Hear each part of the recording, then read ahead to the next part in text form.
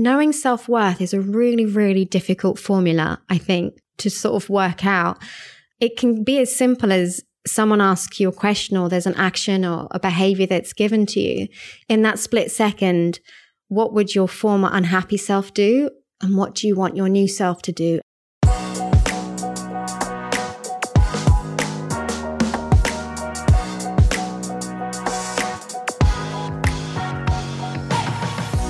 You're listening to This Life Explains It All with the creators of Vera, your guide for navigating a conscious life. We're Stefania Romeo and Catherine Griffiths. This Life Explains It All was created out of belief that our life experience is our greatest teacher. And as soul sisters and intuitives, we've spent the past decade completely obsessed with better understanding our minds and our bodies, all while running a mile a minute with busy careers as leaders in the tech startup world. On this podcast, we are bringing you the insights and lessons that have changed our lives with the thought leaders, healers, and dreamers behind them. We're discussing wellness practices, healing methods, and experiences that get us to think differently about life and live empowered. Whether you want to uplevel your health, your career, your relationship, or going through changes to your life path, this information can help you get there and let you know that we're right here with you. We believe life isn't meant to be lived linear, and no matter where you are right now, you're right on time. If you enjoyed this episode, please leave us a review or share it with a friend. And hit subscribe so you never miss a show.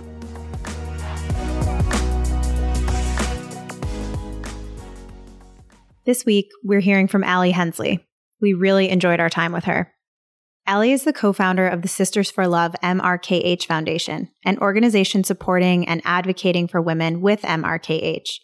It's a syndrome where women may be born without a uterus or vagina and affects 1 in 5,000. Allie is part of the MRKH community herself, having been diagnosed at 16 years old. She's now dedicating much of her life to building awareness and support for the community. Allie is also the co-founder of the Happy V, an online sexual well-being resource for all women.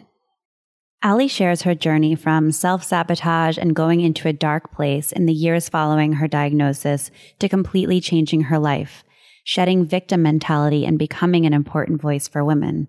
In this episode, we talked to Allie about shifting from victim mentality to empowerment, using the thing that challenges you to become more aligned with your true self, how to overcome low self-worth, and where it really comes from, fertility treatment and the many decisions around it, dating and relationships where you feel like you can't share all of yourself, and so much more.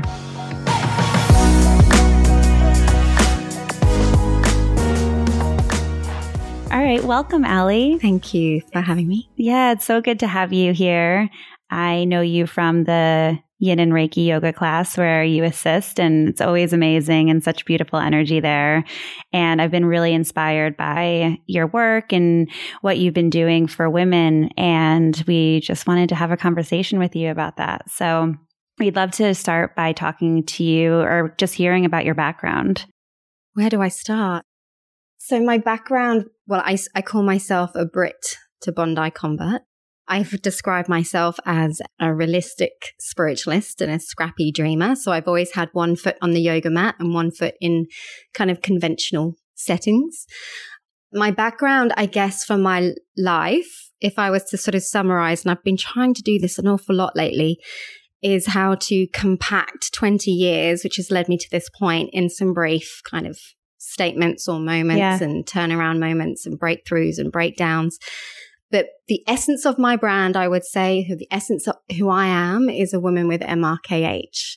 And MRKH is a medical condition, and it's congenital, meaning it's present at birth. It affects 1 in 5,000 females. And what that is characterized by is the underdevelopment or the absence of a uterus, a cervix, and the upper portion of a vagina. Wow. Yeah. Wow. So when I was 16, and this is typical amongst women because someone described it actually as like you're driving down the genetic path and you hit a pothole. And usually in the first 6 to 8 weeks of gestation in my mother's womb is when your reproductive tract will start to form. So we're driving down the road. So we have these ovaries and they're firing. And that's why externally you would see me as a typical looking female. But the period never came because I don't have a uterus. So at 16 years old, I go to my mum and I'm like, oh, Mum, I'm a late starter. Is it because of whatever you think it is that the magazines will say? And so you go to the doctors and they send you away and they send, maybe you just are a late starter. But then a year later, I go back and that's when the concern started to churn. And I had a medical procedure called a laparoscopy at 16 years old. And I will never forget that day where the doctor drew the curtain around my bed and delivered the life-changing diagnosis to me. I was infertile and I was practically a child at this point.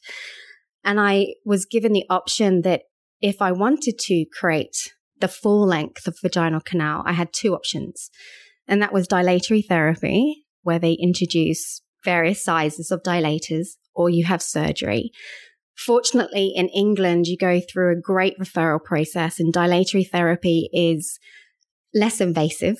When I explain it to you, that's very hard to believe. Or you go down the surgical path. And I was admitted into hospital in London for 3 days, and that was when I started to learn how to make my own vagina. And the process took me 9 months. I was in a massive, massive destructive path after that. I couldn't comprehend what had happened to me, nor could the family or friends around me.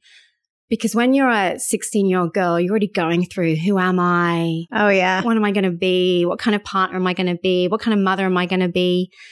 And those two things are kind of snatched in a moment. So as a female, as a young woman, I knew that I wasn't going to be able to be a mother, and I wasn't going to be able to perform sexually as a partner without having some intervention. And the process of dilatory therapy took me 6 to 9 months. But that was really when the damage started. I just wonder that, like, at 16, does one have the capacity to fully process what it means to be diagnosed infertile? No. I would say no. I don't know how many, we all have maybe, and this is stereotype, I think, but you go through a process, maybe if you have the dolls or you have, if you start to envisage yourself as a mum, but not really the gravity. And I would say that what we recognize now about MRKH, having done studies, having a little bit of data behind us, a lot of lived experience stories shared with us, that it's trauma. It's absolute post-traumatic stress, and you drop into a numbness that you have no way out of. There is no skills. There is no toolkit. There is no psychologist on hand. You are in a pit of darkness and you really can't fathom, what am I? And it's not hugely talked about in the MRKH community, at least publicly. MRKH is broken down into two things. You've got the infertility parked here, and then you have the sexual function, the sexual side, identity, femininity to another side. And it's hugely complex. We're still trying to work it out as adults, right? As women. So at 16 years old, you haven't even formed any ideal. So I think my destructive path was me and the confusion that I had created for myself as a lifestyle for 20 years almost was, I'm not enough. I'm physically less than. And as a woman, what have I got to offer? Because I don't fit into my peers. So you go through life very quiet and very, very ashamed. And the depression, I still can't really understand how to dissect it, but I just knew that I was a very, very unhappy woman for a very long time. Thank you for sharing that with us. I'm curious, what kind of messages were you getting from your family or those close to you who were in the loop at this time? Was it more like processing it as though they were part of like that experience as well, or kind of bypassing? Because I feel like parents can go one way or another, whether it's, oh, you're going to be fine, don't worry, or, oh my God, this is horrible. I think empathy goes so far. Dads, they don't really talk about, they might leave it to the mum or they might leave it to a female friend so that the dads kind of go quiet. It's just lack of understanding. It's not lack of ability to care. My mum didn't probably want to enforce in my life the boundaries that as a 16-year-old I needed. So I kind of went haywire because she didn't really know how to talk to her daughter. She couldn't empathize hugely. Sometimes it's a conscious secret. So a lot of women with MRKH will be told, do not share. or do not let this go outside of our family unit. And if it does go further afield, when you're talking about things that happen down there, who genuinely talks about that anyway? And so if you can kind of imagine, it's like a head tilt.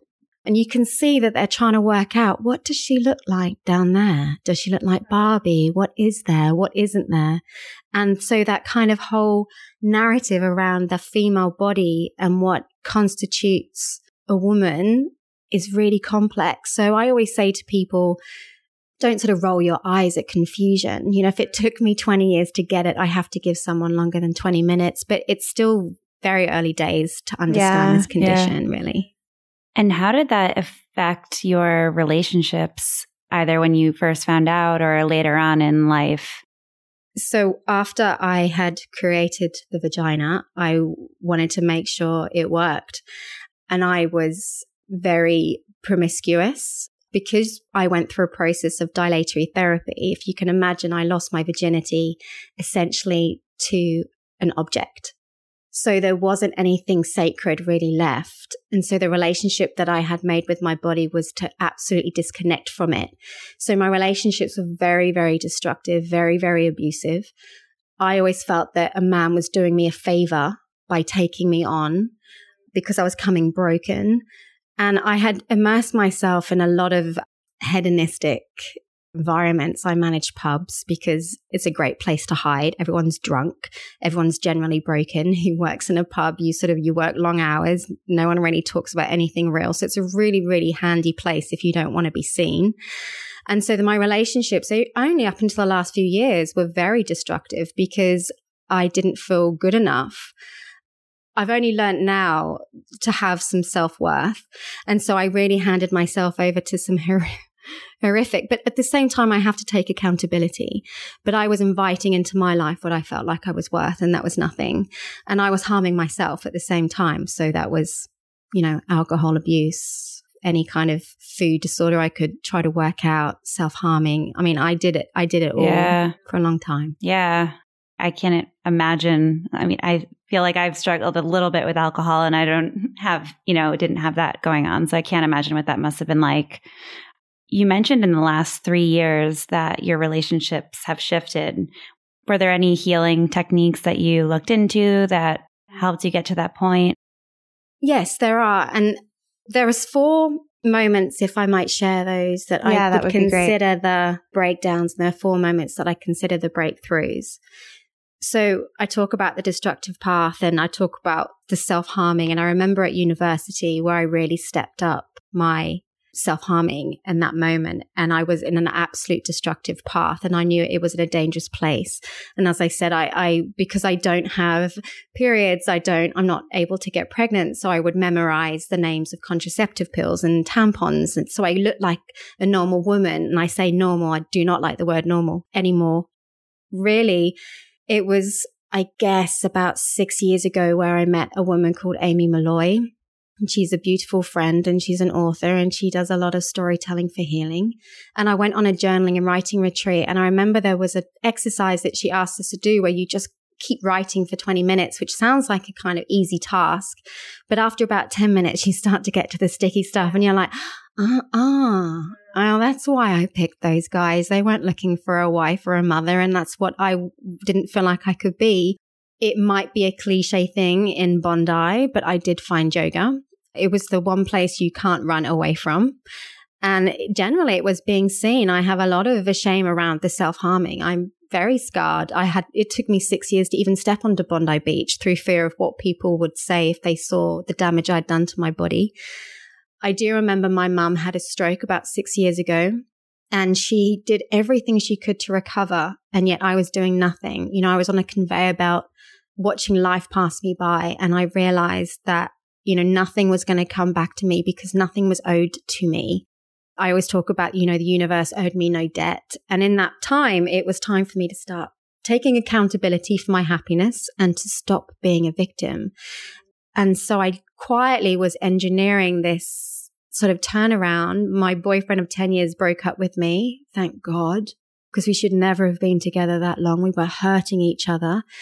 And then everything started to sort of fall into place. And I really wanted to my diagnosis in the eye and say, who are you? What is my relationship with you? You're not going anywhere. I always say that we will never grow out of MRKH. We will learn to grow with it and for it even. So I had to really start looking at my body and why I had been so hurt for so long.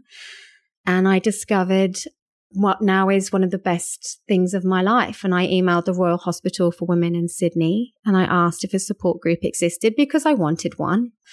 And there wasn't one. And they said that you probably have the skills and we have the means to develop the first support group, an organisation in Australia for women with MRKH to support and advocate. And then I was like, I get it. This is why I have this diagnosis.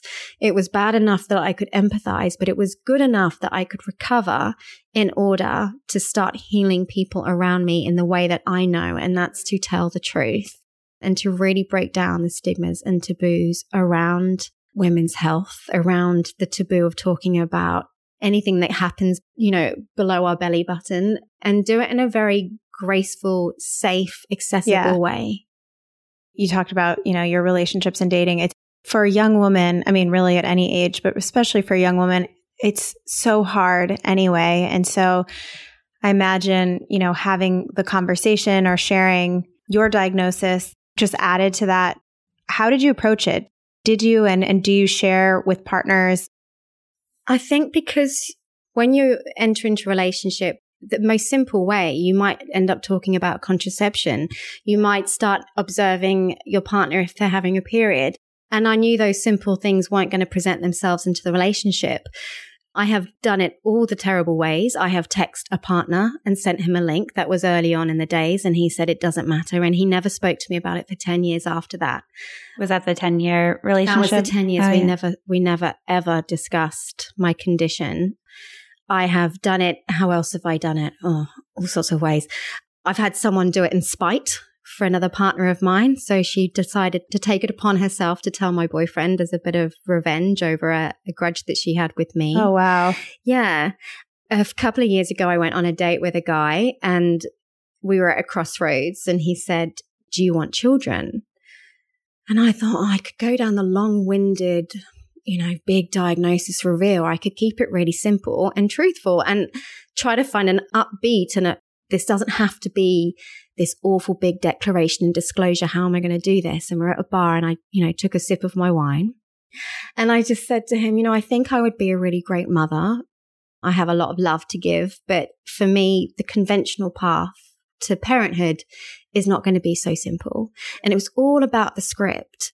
If you find the right words, then it isn't always, you just have to find the right script that's right for you. And he said, okay, great. Maybe surrogacy is an option for you. And it was really, I kind of went, oh, that wasn't so bad. But I think the healthiness in a relationship is in direct correlation to the healthiness you have for your own self-value. Oh, and I totally agree with that. Go hand in hand. So as I'm becoming more empowered, then the great reveal is not so bad. But of course, there's always that time, there's always going to be, do I have to bring up the contraception with you? Do I have to? And, frankly, as I say, I will never forget those 3 days in hospital, those 9 months that it took me to correct for my vagina. So guys don't necessarily know, they just think, yeah, great, this, having sex with a lady, whereas you're going, oh, there was so much trauma there. Can I really enjoy this? Can I let go and feel that I'm deserving of being desired? And the word desire I've had to really work on the last few years because I didn't ever feel sexy and feminine and someone that they would be attracted to because of this deep embedded secret. So it's different from every guy, from every day, that you could have a good day and it's great. You could have a bad day and it will just swallow you up. So it's really relative. There's not one size fits all with that answer, I think. Yeah. And I guess people really show themselves right off the bat too. Like if they're not accepting or they have a bad reaction, then it's probably it's like a good way to weed someone out. Yeah. Like why would you want to spend time with that person anyway? So it's a good little gut check, I guess. Wholeheartedly. a lot of women in the community will say, I'm so pleased that, he's accepted me for who I am. And you're like, accepted, there's not a contract where he's kind of read the terms and conditions and said, oh, okay, well, I've seen this. I'll accept her. I'll sign away. It's like, no, the man who will hold your hand is as special as you are because of this hugely amazing, humble courage that you've had to have all your life. That will take a special partner. So you do not settle for anything less than a man who will love you, not in spite of what you have, because of what you are. Completely agree with that. In terms of the self-worth that you mentioned really improving over the last few years, what did you do to get that high again? I think a lot of it for me, I was very fortunate in the sense because I had immersed myself in advocacy now for MRKH. I had created an organization. It was a daily task. It is a daily task. So in order to, I don't know if I feel right with the word inspire for me. I just feel like I'm telling my story, but I have to practice it daily. And it's something that will go up and down. I had a shocker of a year last year because of this condition, but in sense of the self-worth, and I spent a lot of time working through my diagnosis in 20 years of it. Practices such as yoga, such as having those conscious conversations with myself, surrounding myself with good, strong women and men. Knowing self-worth is a really, really difficult formula, I think, to sort of work out. It can be as simple as someone asks you a question or there's an action or a behavior that's given to you. In that split second, what would your former unhappy self do? And what do you want your new self to do? And it could be just the way that you flick around a sentence. And it's just creating new patterns and new belief systems and knowing that the outcome, oh, okay, well, that works. Okay, well, this must be something that I can do. I have a really great therapist. I mean, I have a mixture of an emotional toolkit. I have a really great team of people around me. But I say the 3 years because I've just seen my life, I don't want to say the word soar, but be more consistently happy. It's great to feel like you have that team of support. And Catherine and I talk about this a lot because it's like, for me, whenever I feel like, I'm going through something difficult or struggling with something, I think it's just so beautiful when you can build that and then, have your people. And obviously you have friends, but I think that it kind of takes it to another level. Brené Brown, my love her. spiritual soul crush. There was the famous TED talk, the vulnerability talk. So I always talk about how truth for me is a bone stuck at the back of my throat. I think a lot of women experience, I just want to ask him that question, or I just want to be able to do that with my work, and then we kind of swallow back that chicken bone and we don't say it. And I remember in a Brené Brown talk, she talks about showing up and the vulnerable is the courage. It's that you measure courage and bravery at the same time. And I used to think that the best outcome of happiness was at the end of the walking over the hot coal, like walking through the pain of truth. And then I realized that it was on the hot coal. That is the good stuff. Yeah. And really just starting to say exactly what I think in that moment. Speak your truth, speak your truth, speak your truth. But that takes courage. Yeah. I feel like with that, it can also be kind of like the beauty of feeling into your human emotions, even if it feels hard or really low. For me, I feel like it's in many ways better than just being easy and even. It's like you're feeling into the human experience, even in the low. Do you feel like that ever? Well, yes, I do. And the sort of, what's that when you just have a flat line of emotion? Yeah, plateau. I don't know. I believe if anyone ever feels like that, I just think they're doing a really good job at numbing whatever's happening there. And a really important situation that I learned last year was this, just because I always call it recovery. So 6 years ago, I recovered from my former self. I thought, I'm immune to it now. I'm immune to life hurting me and I will never have to go through anything like that ever again. I've done it once. I've learned how to do it. Oh, no. The moment I dropped my guard, shame was waiting there for me. Self-hatred was waiting there. So I do believe we've all got like a bit of a blueprint, and it's how you chose to layer the architecture on top of that. MRKH aside, I was always going to be a woman who had anxiety issues, self-worth issues, probably depression lingering beneath the surface. So I have to be really careful that when certain things happen in my life, I know that to one, look out for them, and also just to sit in it and not try to fix it too fast or talk myself out of it too fast. If we want to chase the happiness, then generally speaking, we've got to kind of accept the unhappiness is going to be an equal measure to that. And then hopefully trust that it will pass. Yeah, I think that's so true. Even with things like alcohol, like using that to numb the pain instead of just sitting with your emotions. And that's something that I struggle with too in terms of the anxiety. Like, I'm just like, I just want this feeling to go away.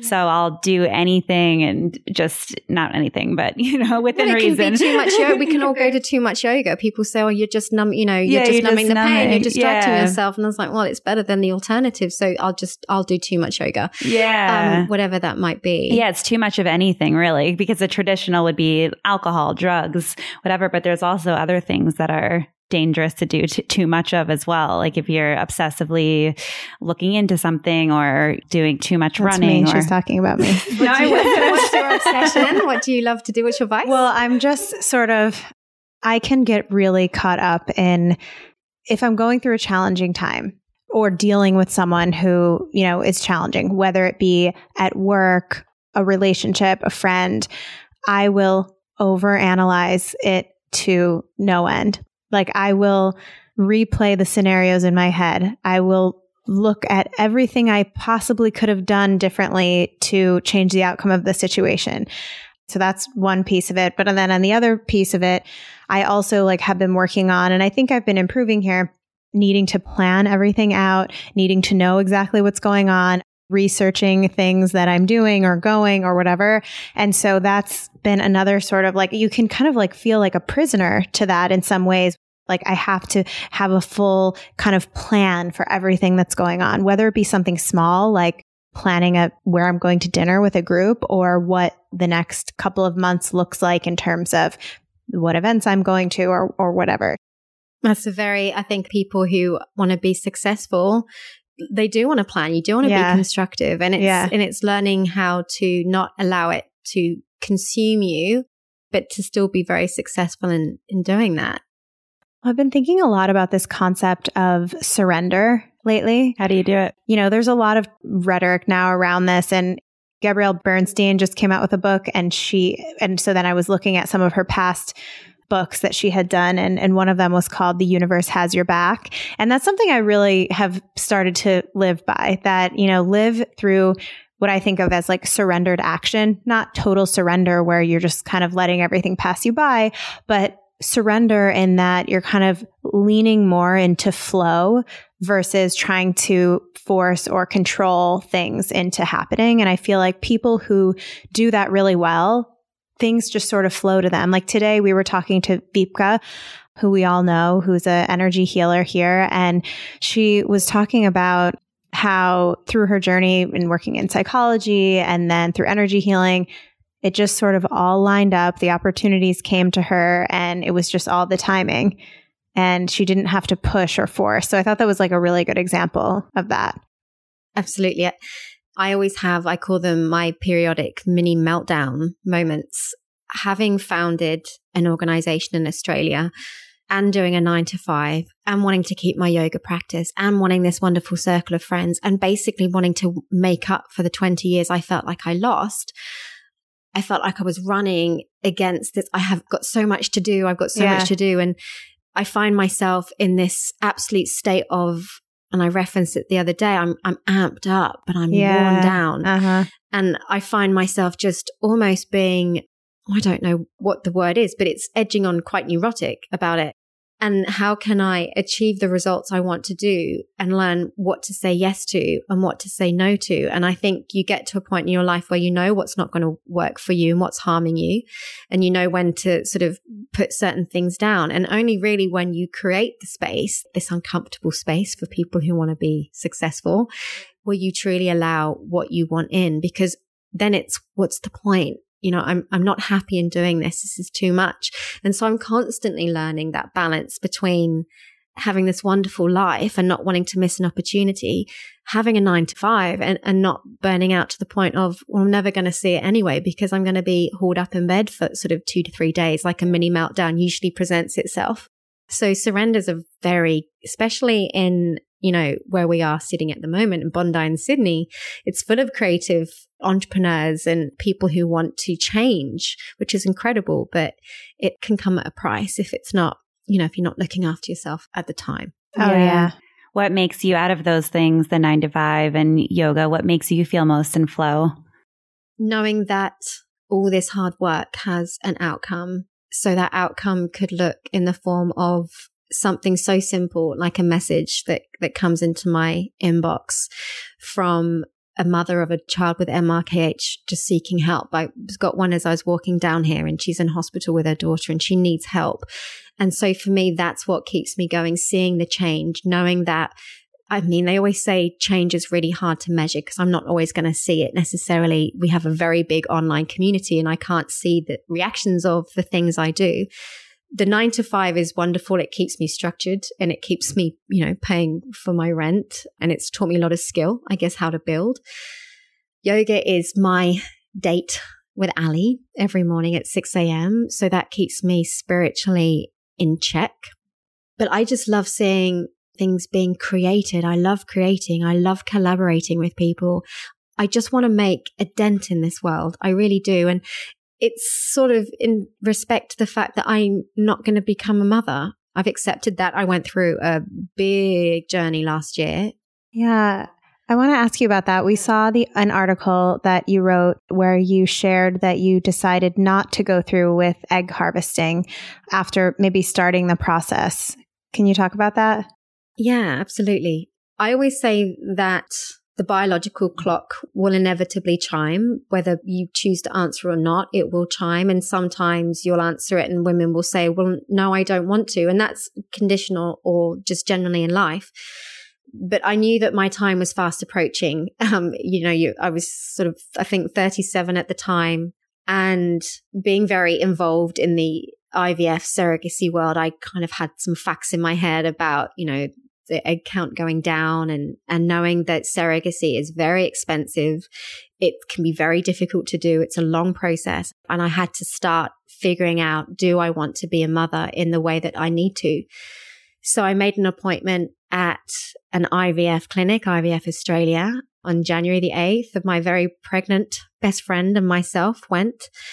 And I started the process of having the blood tests and the ultrasounds. And because I don't have a period, it's also a bit complicated for them to sort of track. And they just want to make extra sure because, this 1 in 5,000, there's nothing for a sonographer to kind of see. So they wanted to be vigilant. And I got very consumed by it. And I really completely underplayed the overwhelm. I made it like a trip to the dentist. I think I was trying to protect myself. This was the last kind of goal in my life with the MRKH journey that I hadn't really looked at. And I was scared to approach that point. I'd already grieved at 16, not having a child. Could I re-grieve again? So after about 3 or 4 months, and I was dating a guy at the time, and I wrote this in the article, so it is out there, but I remember that chicken bone stuck in the back of my throat situation. We're having dinner. And I said to him, I'm really thinking about egg freezing. I want to create myself choice and options. And I'm kind of sitting there and there's a bit of a silence. And he says to me, Ali, I think that's a really great idea for you and your future partner. And you two were in a relationship? We didn't quite define what we were, for his fairness. But I realized at that point that I wasn't in the postcard, these billboards that we see up in train stations of IVF advertising, and it's all happy family and everything's looking perfect. Nothing really was aligning in that way for me.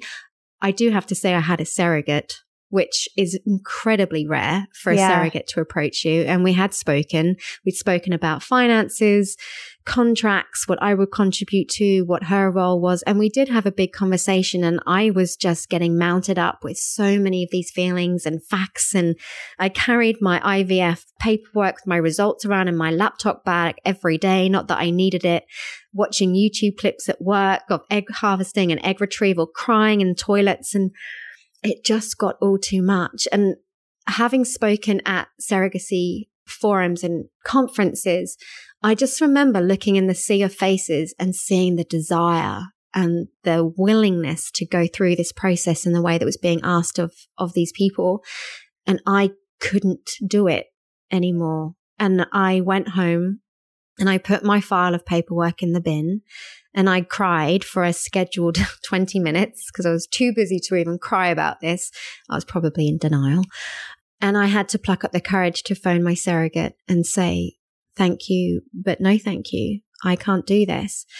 And we were talking about what are the things that kind of can heal me and keep me going. Well, none of those things were working. The team were not working. They did their best, but nothing was penetrating. Nothing was touching the sides. Alcohol wasn't, yoga wasn't, my therapist wasn't, best friends, nothing. And I didn't know, what is this pain that I'm feeling? That real kind of eat, pray, love on the bathroom floor in curled up tears, pain. And I was like, I'm grieving infertility. That's what I'm going through. I'm grieving this daughter that I had created in my head, and I had named her, and you would have seen in the article, she is called Esme, and I have to believe that she exists somewhere, but just not here in her physical form. And that's my gift to myself. So it's funny because infertility grief is quite complex in the sense that you're not grieving a death per se, but you are grieving a role, and you're grieving a future that even how much you wanted to paint it in your head.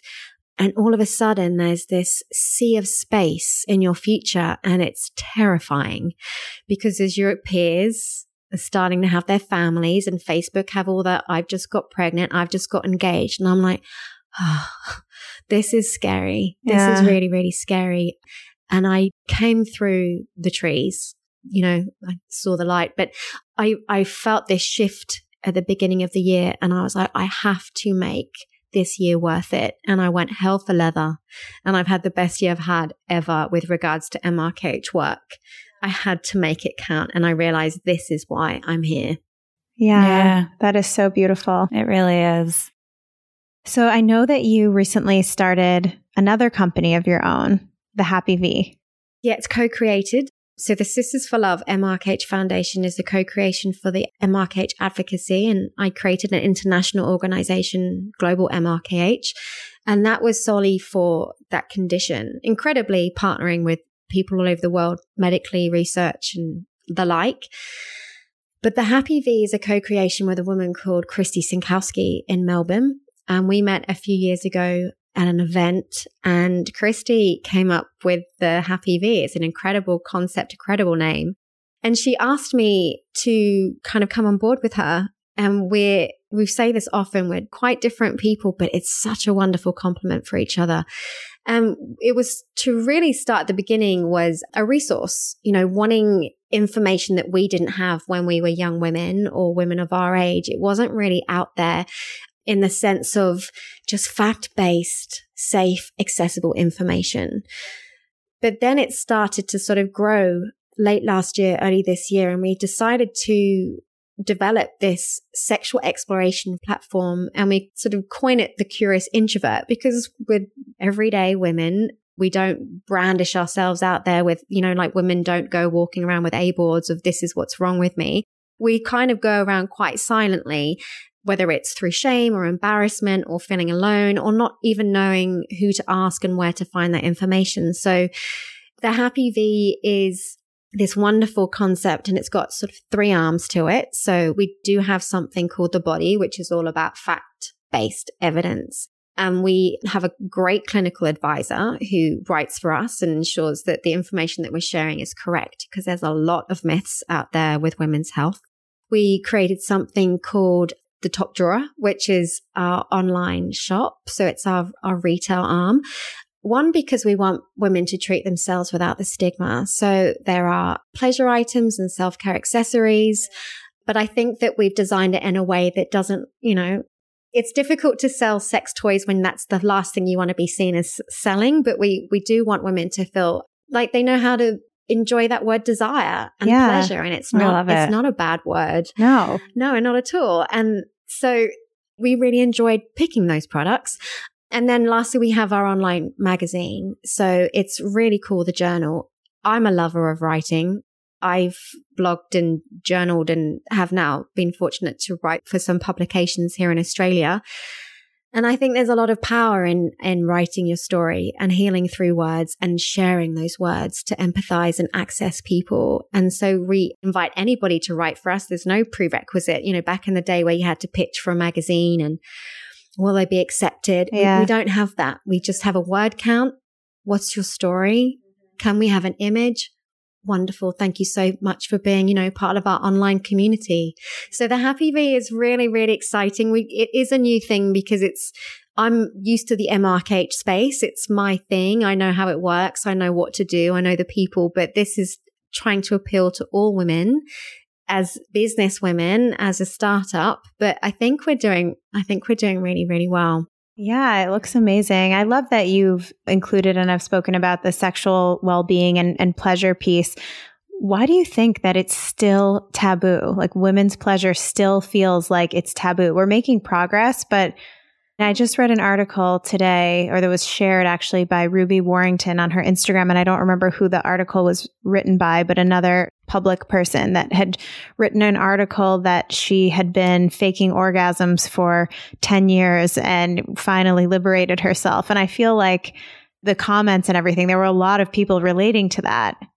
I mean, there's a fine line, which I would say has to exist. I think for sex to have the intimacy and it being sacred and it being between two people or it being kind of honored, it's okay for it to kind of be somewhat quiet because I think that allows for its sacredness almost. But when it starts to delve into unhappiness, whether it's physical, sexual health or sexual mental health, I think they're very much tied. Whatever's going up in the brain is affecting there, and whatever's affecting down there will affect your happiness. Oh, yeah. Just societally, we're probably just a bit prudish. And I think that's okay sometimes. But I also think if people are suffering in the sense of, in terms of sexual function, we talk to women postpartum who have had their babies, and there are groups of women that will talk in their mothers' groups about that and say everything's fine. And then there's other groups that go, oh God, this is really, really difficult. And we want to appeal to those women to start sort of smoking out the truth and make it an okay conversation so people aren't suffering. And again, sexual pleasure. I didn't have sober sex for a long time because I had so much association with my diagnosis that I just couldn't connect. One being because I was probably highly under the influence because I didn't want to be seen. I didn't want him to think, is it normal? Does she feel right? Just this big story, but this repeated story that I had. So I think it's just breaking things really back down to the basics, because only when we get that can we start to layer it up with the right fact and the right feelings and conversations. How would somebody get in contact with you if they want to learn more about your background or the work you're doing? Well, they can contact us via the Happy V, which is www.thehappyv.com.au, or for MRKH or with anything within that realm would be www.sistersforlove.org. Yeah, or reach out to me on Facebook. I just generally don't mind. Yeah. I just love to connect. Yeah. You can see. Yeah. Well, thank you so much, Allie. This was really, we appreciate so much how vulnerable and open you were through this conversation. I learned a lot, and I'm sure anyone listening will too. So thank you. Fun to talk to you. And we'll link all of those in the show notes. Yeah, for sure. Thank you, ladies. Thank you. This.